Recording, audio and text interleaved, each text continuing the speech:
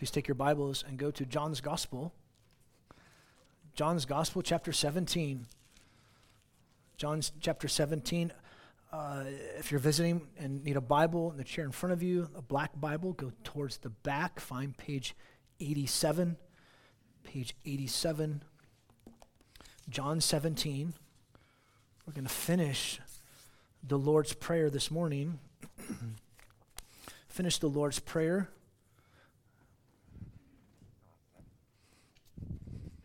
John 17, verses 20 through 26. 20 through 26. I have to do this. It's going to be odd. John 17, 20 through 26. We're finishing up the Lord's Prayer. Again, page 87 in a black Bible.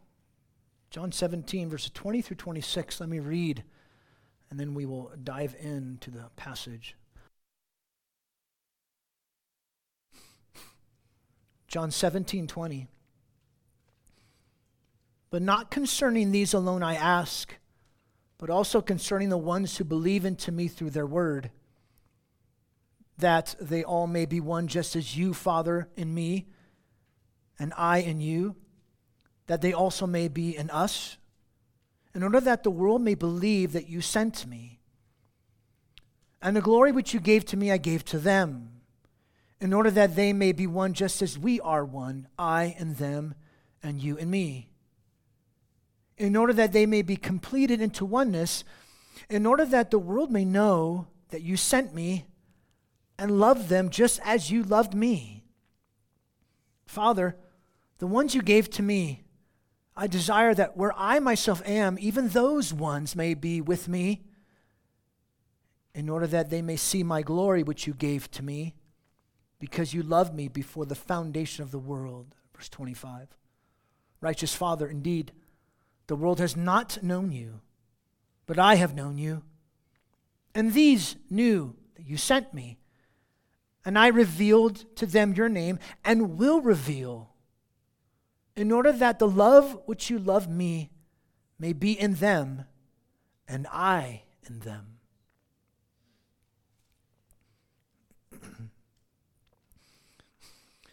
It's intriguing to me to learn about how the Scots, they fought long and hard to gain their independence from England in the early 1300s. Hollywood will give you their rendition of everything with Mel Gibson, his blue face. William Wallace didn't have a blue face. That's made up. What's intriguing, though, is the unity that William Wallace and then later Robert the Bruce created amongst Scotsmen to fight for their freedom from England. It's intriguing to see that. To see how these guys, they united a whole country behind them. That's a huge, daunting task to do. That's hard. And they did it. William Wallace and then later Robert the Bruce. You can go to your history books and look at that. I love to read history and watch history and things like that. 1300s, where you read about this. So how much greater then? I like to do these comparisons with you, the lesser to the greater. How much greater should unity be amongst us as God's children, as God's people? Because our unity, it parallels and then partakes of Trinitarian unity. The unity between the Father, the Son, and the Spirit. Our unity parallels that, and our unity even partakes of that, or shares in that unity. How much greater? Come know Jesus is the theme in John's Gospel. Come know, believe, trust, receive Jesus. And if you're here, you don't know Jesus, you should come to receive Jesus. And for us as followers of Jesus, this has been so encouraging to us, these words from chapters 13 to 17, because Jesus is like he's speaking to us. And he was, in a sense. These are encouraging words. Because we come to know Jesus in a deeper, fuller, meaningful, more way. That's what happens, coming to know Jesus in a deeper way, more meaningful way. And today we'll see this. Come know Jesus. Come know him in Trinitarian unity, Trinitarian glory, Trinitarian love. Trinitarian unity, Trinitarian glory, Trinitarian love. The call to unity, the call to glory, the call to love in the Trinitarian way. So Trinitarian unity, Trinitarian glory, Trinitarian love. Let me give you a statement which succinctly packs this in verses 20 through 26. Jesus prays for us to have Trinitarian unity, glory, and love. It's kind of a maybe too simplistic way to put it, but I think it kind of captures the idea. So if you need to fall asleep, you can fall asleep now. So let's review, though, what Jesus has been praying. The Father glorified the Son by giving him authority over everyone, so that the Son would give life to the gift from the Father that was given to him. And the Son glorified the Father by obeying him. He went to the cross and revealing him everything we need to know that we must know about the Father. It's found in Jesus' identity and mission, right? Identity and mission, identity and mission. Everywhere throughout John's gospel, the identity and mission of Jesus. If you want to know about the Father, if you want to know everything you need to know about God, it's found in Jesus' identity and mission. That's how the Son glorified the Father. And then Jesus prayed for his disciples. As he prayed for them, we saw he was praying for us to keep us loyal to the truth, to keep us from the evil one, to consecrate us in the truth. And here, in verses 20 through 26, the last part of the high priestly prayer, the Lord's Prayer, Jesus continues to pray for us. So there's a couple other ways to put this passage. There's a shorter statement than a longer statement. Paralleling and thus partaking in Trinitarian unity displays Trinitarian love, which leads to worldwide missions. Paralleling this Trinitarian unity, which will bring about partaking in Trinitarian unity, it will truly display Trinitarian love, which leads to worldwide missions. So if you want worldwide missions, the place to start is not doing missions. The place to start is unity in a body. That's where you start. Paralleling and thus partaking in Trinitarian unity truly displays Trinitarian love, which leads to worldwide missions. So that's the shorter statement. Here's the longer statement.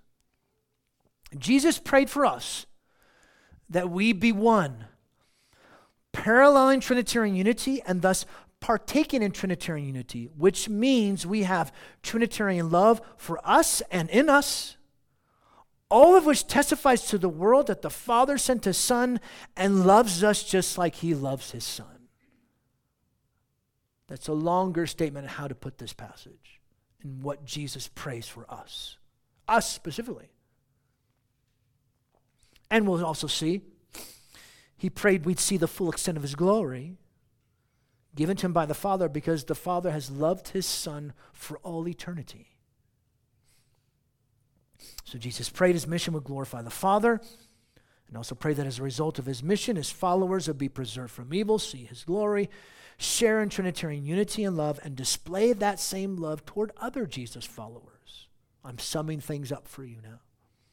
The whole of chapter 17. God's mission was consecrated to be our mission as Christ's body. And it will never fail. We will not fail. Why? Because it's sanctioned by the Trinitarian God. If the triune God sanctions this, you think we'll fail? No way. God's ultimate purpose is his glory, and this glory is primarily and ultimately revealed in the Son's identity and mission. Who he is and what he's done. The person and work of Christ. The person, God-man, the work he went to the cross. His identity and mission.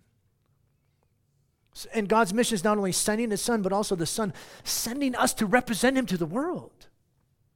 We go calling them to join us. What was it? We were singing that, O Church Arise.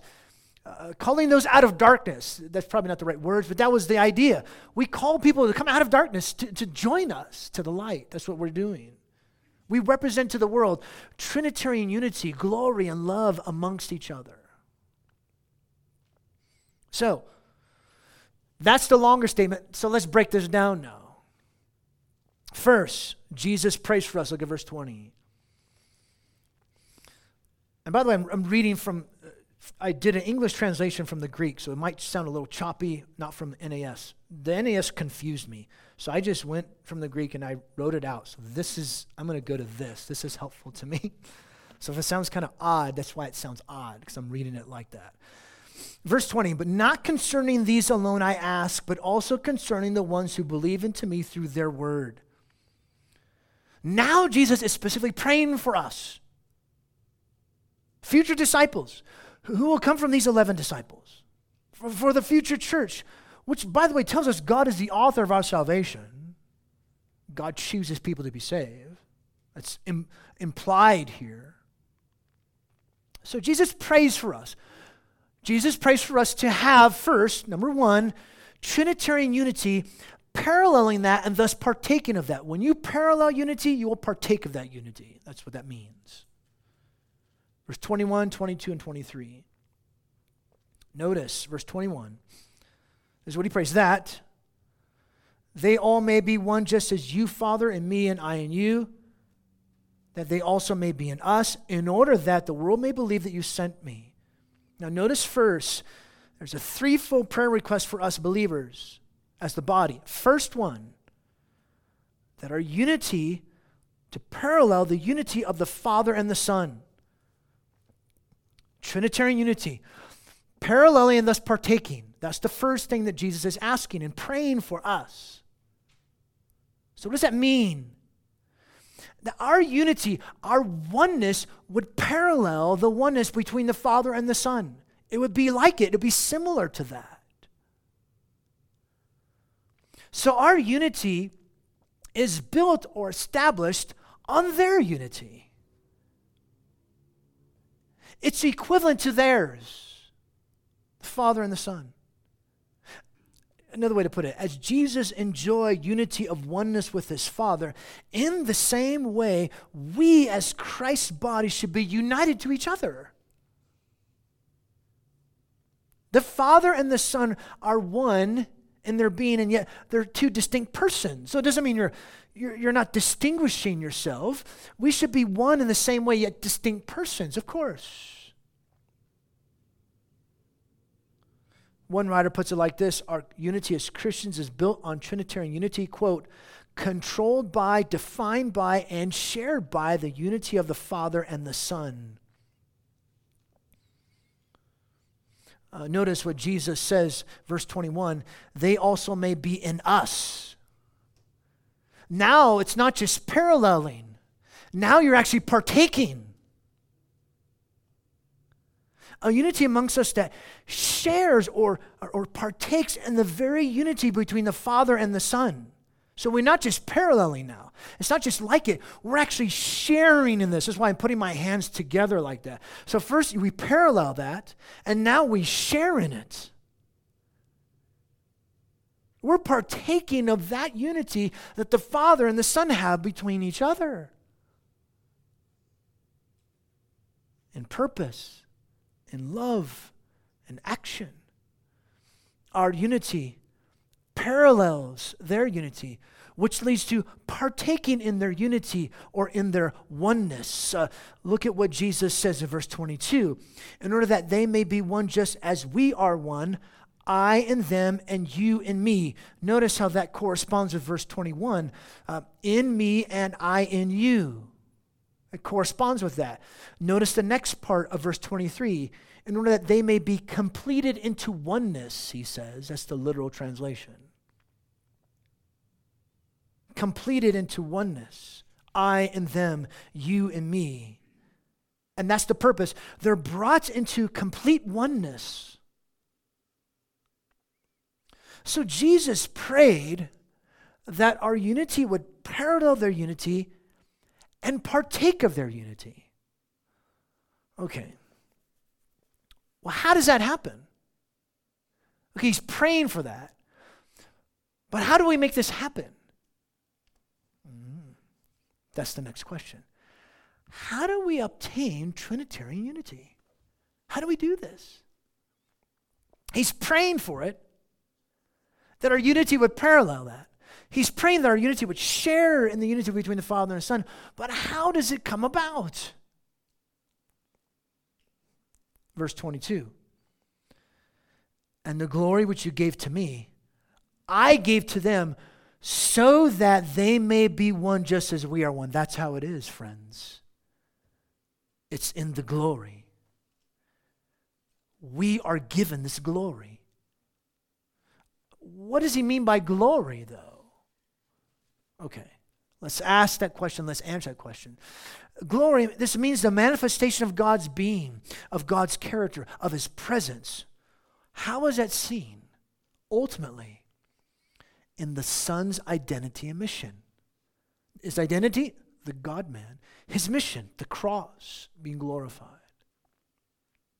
So that glory, God manifesting himself, he manifested his glory in his Son. That glory is given to you.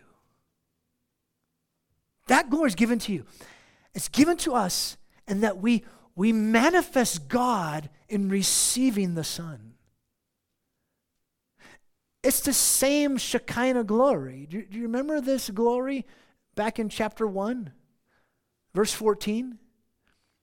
John says, the Word became flesh, remember this, and tabernacled among us. Remember the tabernacle in Exodus? It dwelt with us, and we saw his glory. Glory as one begotten from the Father, full of grace and truth. So what does this mean? It's that glory Jesus gave to us in revealing himself to us. He revealed himself to us. He made himself known to us.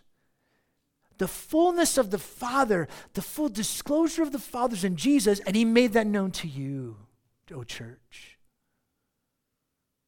And then when we obey, know, receive, understand, and believe that glory from the Father, who is the Son, we have that glory. We have it.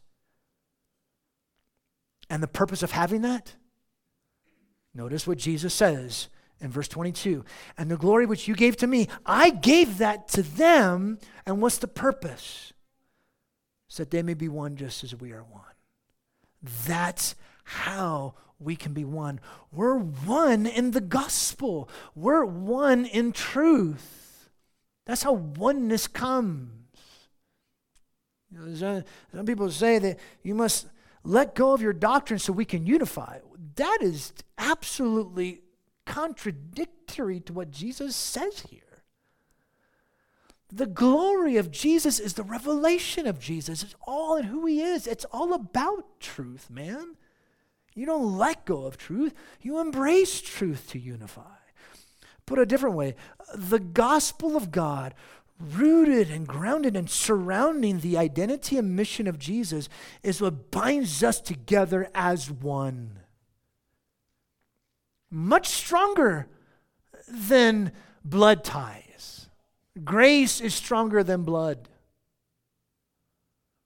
The purpose of giving to us this glory is so that our unity would parallel their unity, and then we end up partaking of their unity.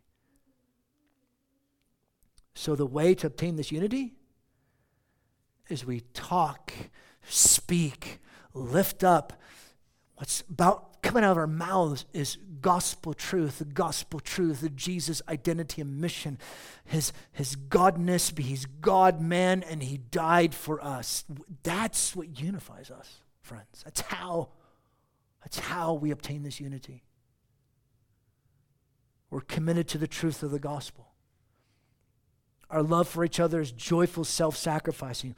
We're committed to God's mission to proclaim Christ to the world, completely dependent on the Spirit. We're going to talk more about that in a moment. How do we obtain Trinitarian unity? We looked at that in verse 22. Go to verse 25 now. You'll see it happen here. Verse 25, righteous Father. Notice how he addresses the Father. He's righteous. He always does what's right. He's the standard of rightness, and yet he's close to us, the Father. He dwells with us. We have a relationship with him. Righteous Father, indeed, the world has not known you. That word known is the same word that's used in verse 23, that the world may know you, which correlates to a word in verse 21, that the world may believe in you. They correlate together. Indeed, the world has not known you. That's why we need to tell them. Right? The world has not known you. Look again, verse 25. But I have known you. Jesus' mission did not fail. He knew the Father. Why? Because he's the self-expression of the Father. The ultimate self-disclosure of the Father is found in Jesus. I know you. Same word used here. The world does not know. Same word used in verse 23, the world may know. It's the same word. And notice, and these knew that you sent me. Same word. He made himself known to his disciples, us, in that we believe that the Father sent the Son. He made himself known to us. And then look at what he says here now in verse 26. And I made known to them. That's a different word. It's not the word known from verse 25 or in verse 23 or in verse correlating in verse 21. That's not the same word. It's a different word. It means to reveal. I have revealed to them your name. Jesus revealed all that entails the Father's character and nature by virtue of himself. I have revealed yourself. In my identity and mission, I have revealed you, Father. I'm the ultimate revelation of you, Father. I've revealed to you, them, your name. And notice he says, and will reveal your name. Because it correlates with what he said previously. I've revealed your name. I will reveal your name. Well, how's he going to do that? Jesus doesn't say it here, but he said it in previous times as he was talking with his disciples through the other paraclete. He's going to do it through the Spirit. I will reveal myself to them through the Spirit. So that's how we know him. He reveals himself through the Spirit. Look at the purpose, verse 26. In order that the love which you love me may be in them. And notice he says, and I in them. When we have that love for each other, we'll talk about love in a moment, it is a mark of Jesus dwelling in us, of the oneness we have with the Trinitarian God. How do we have this unity? We must be revealed this in truth of who Jesus is and his mission. The love the Father has for the Son is so connected and linked to Jesus himself that if Jesus followers, we as Jesus followers, have that love in ourselves, then that means we have Jesus dwelling in us. We're sharing in that unity. So we've seen Jesus prays for unity, paralleling that unity, and then partaking of that unity, right? We looked at how we get that unity through the glory. He's given that to us. Okay, so now here's a second aspect that Jesus prayed. Number 2, Trinitarian unity displays Trinitarian love. He prays that for us. That Trinitarian unity will display Trinitarian love. And notice the first aspect, Trinitarian love for us. Look at verse 23. He says, I in them and you in me, there's the unity. The purpose that they may be completed into oneness. And notice the purpose in this. In order that the world may know that you sent me, we'll look at that in a moment. And love them just as you love me. Trinitarian unity displays Trinitarian love for us. Friends, this relationship is not just about unity in purpose and action, but also in love. The same love that the Father has for the Son is the love that the Father has for us, the gift that the Father gives to the Son. Isn't this amazing? The Father loves you, Christian, like He loves His Son. Do you see what Jesus says here? Trinitarian unity, it displays this love for us. The love that the Father has for His Son is the same love He has for His children. Which is why I say to you, if you're here, you don't know the Lord Jesus Christ, you want that love? You can have that love. God will not condemn you though you deserve it. God will not judge you though you deserve it. I deserve it too, but He will show love. He will show you grace because He poured out judgment on His Son on the cross so that you can get the love that He has for His Son. Come, repent, and trust Christ. He'll save you. You'll experience that love. Not just love for us, but now that love is going to be in us, in us. Look at verse 26. We talked about this already. I reveal to them your name. I will reveal your name through the Spirit, right? What's the purpose? In order that the love which you love me may be in them. So now this love is not just for us. This love is now in us, a love that has been for the Son for all eternity. We'll look at that in a moment, verse 24. Is also a love that is for those gifted to the Son. It's in us, may be in them. That we'd have that same love for each other. What kind of love? The love that the Father has for His Son. That's the same love that God has for you, and that's the same love that should be in us for each other. This love from the Father is not only for us, it's in us. In other words, we are loving each other in the same way the Father loves His Son. Notice that link where He says, love may be in them and I in them, which links to verse 23. He says, I in them and you in me, which links up to verse 21, that they may be one just as you, Father, in me and I in you. Notice this linkage between Christ in us and His love is in us. If you don't have the love of Christ in you, you don't have Christ. That's what John says in his letter, 1 John. If you don't have the love of Christ in you, O Christian, then you don't have Christ. How do you know that? Jesus just prayed that right here and linked that together. To have Christ in us is to have His love in us. So, this means our unity as a body.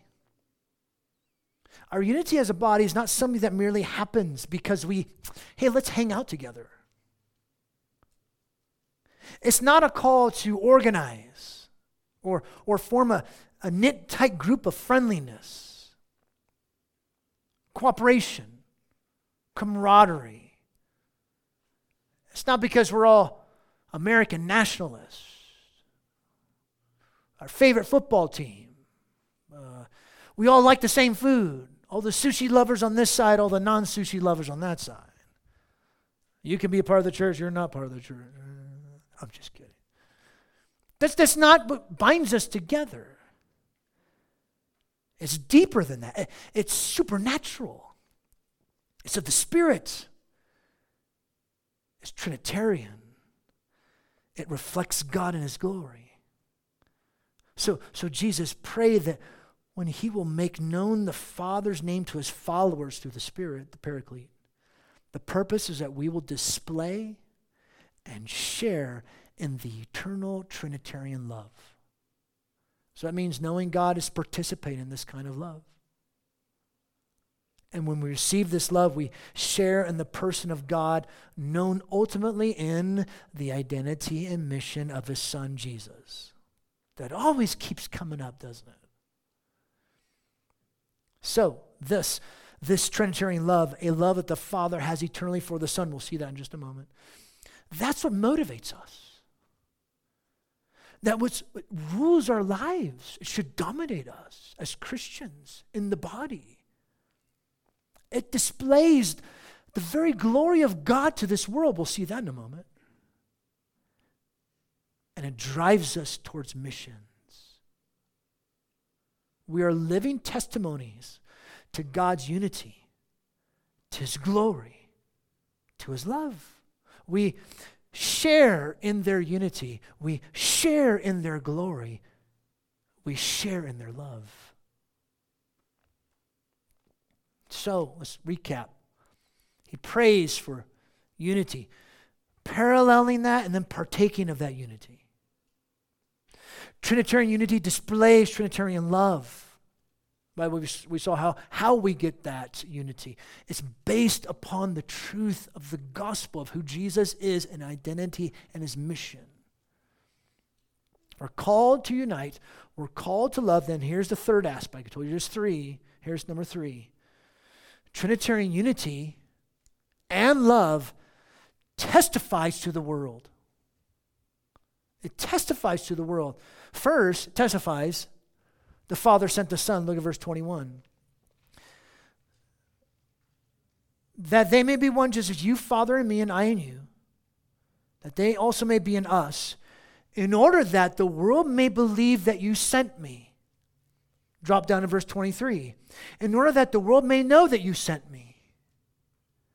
So to believe is to know. To know is to believe. That correlates there. So the Trinitarian unity that we have and this Trinitarian love is going to testify to the world that the Father sent the Son. It's a testimony. It proclaims to the world the gospel that the Father sent his Son. Here it is. As this unity is completed and love is displayed, its purpose is to be a testimony to the world. This is what relationship with God looks like. You look at us. How the body treats each other. How the body's committed to each other. How the body has allegiance and devotion to each other. So when the world sees that, you're like, what? What is that all about? That's just weird. It testifies to them so that they may believe, so that they would know, Father, you sent me. Our very existence as a church testifies to the great nature and acts of unity in that the Father sent the Son into the world. It testifies that, our very existence. So he prayed that we may be one, paralleling the oneness between the Father and the Son, and we partake of their unity because they gave us their glory, and we display Trinitarian love. This testifies to the world the Father sent his Son, and not just that. The Father sent the Son, and the Father loves us like his Son. Look at verse 23. In order that the world may know that you sent me and love them just as you loved me. When we are united together, manifesting God's glory in our unity, because we're given that glory, then the world will know that the Father sent the Son and that the Father loves us, Jesus followers, just as he loves his Son. Our oneness and love together, which is equivalent to the unity and love between the Father and the Son. It testifies to the world that the Father sent the Son and he loves us like his Son. So our unity is bound in truth and bound in love, and that testifies to the world. So I came up with this statement. Trinitarian unity, glory, and love leads to worldwide missions. Calling to unite, calling to love, and we're called to missions. So that's unity, which happens through the glory, which is seen in this love. That's what leads to missions. It's too bad the Southern Baptists, they just don't understand this. They think what unifies us is because we have missions at our goal. That's not what unifies us. What unifies us is truth. Trinitarian unity, a unity that parallels their unity and then partakes of their unity. A unity that's bound in the truth of the gospel. A unity that displays this love that the Father has for His Son. He loves us in that way. And we love each other like that. Friends, that's what's supposed to spur us on towards missions. It shoots us out to give people the gospel. So Jesus prays these three aspects here from verse 21. And then He also prays this, which we haven't looked at yet. And Jesus also prays for us to see His full glory. Look at verse 24. Father, the ones you gave to me. Now stop there. This is the gift from the Father to the Son. This goes all the way back to chapter 6, verse 37. All that the Father's given to me, I lose none. There's a gift. All Christians, all believers from all of eternity, from since the human time of human history, this gift, these chosen ones are taken from the Father. Yes. Are taken from the Father and they're given to the Son. That's the gift. Election, the doctrine of election, that's what that is. So, Father, the ones you gave to me, I desire that where I myself am, even those ones may be with me, in order that they may see my glory. Jesus desired to dwell with His people. Look at this. But not just be with us, but so that we'd see His glory, so that we could share in that glory. He could share that glory with us. Why? Look at what He says, verse 24. Why? Because you loved me before the foundation of the world. The Father has eternally loved the Son who displays the glory of the Father in His identity and mission. Jesus wants to share that glory with you, which will happen when He returns. Jesus wants to share the full measure of His glory with His people, a glory given to Him by the Father who loved Him with eternal love. And Jesus is talking here about the full magnification of His glory. It's totally shown. So, when we share in the delight of being loved by the Father in the same way He loves His Son in the future, we will share in the glory. Here it is. We will share in the glory to which the Son was restored after the glorious cross. You'll share in that glory. Jesus wants to share with you that glory. It's amazing that He would want to do that. This is how much He loves His people. So come away. If you walk away from anything, walk away from this. And it's amazing that the Father loves us like He does. Unbelievable. Jesus, pray for us. We be one, paralleling Trinitarian unity and then partaking in Trinitarian unity, which means we have Trinitarian love for us and in us, all of which testifies to the world that the Father sent His Son and loves us just as He loves His Son. And He prayed. We see the full extent of His glory, given to Him by the Father because the Father has loved Him for eternity. Paralleling and thus partaking in Trinitarian unity truly displays Trinitarian love, which leads to comprehensive missions. We're called to unite around truth. We're called to unite around truth and around this love that the Father has sent in His Son, who's the full disclosure of the Father. It's in Jesus' identity and mission. Jesus prays for us to have Trinitarian unity, glory, and love. I know it's a short way to put it, but I think it sums it up rather well. And don't forget this statement either. Trinitarian unity, glory, and love, that's what leads to worldwide missions. That's what Jesus is praying here. So let's pray for us to have this. Let's do that, can we? Our Father, we pray that through the Spirit who's making known the Word even now as we were looking at the Word, that we will lift up and focus ourselves upon the Lord Jesus, the God-man who died for us. That's where glory is found. And you gave that to us. So may that truth be what unites us together as a body. A unity that parallels your unity. Sharing in your unity. Which will display that love. What love that you have, Father, for the Son. Which is the same love you have for us and the same love you put in us. That may drive us to missions. To call the world to join us. Waiting for the day when we will share in that full glory. Because we will see and will be displays of glory.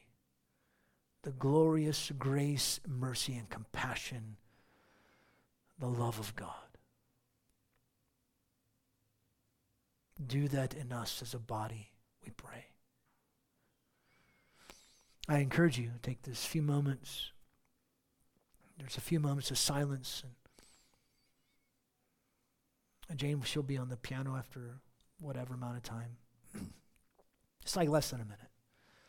So take this time of silence to engulf yourself in the truth of the Word, the truth of the gospel. Let your mind be filled with it. And we'll sing, we'll pray.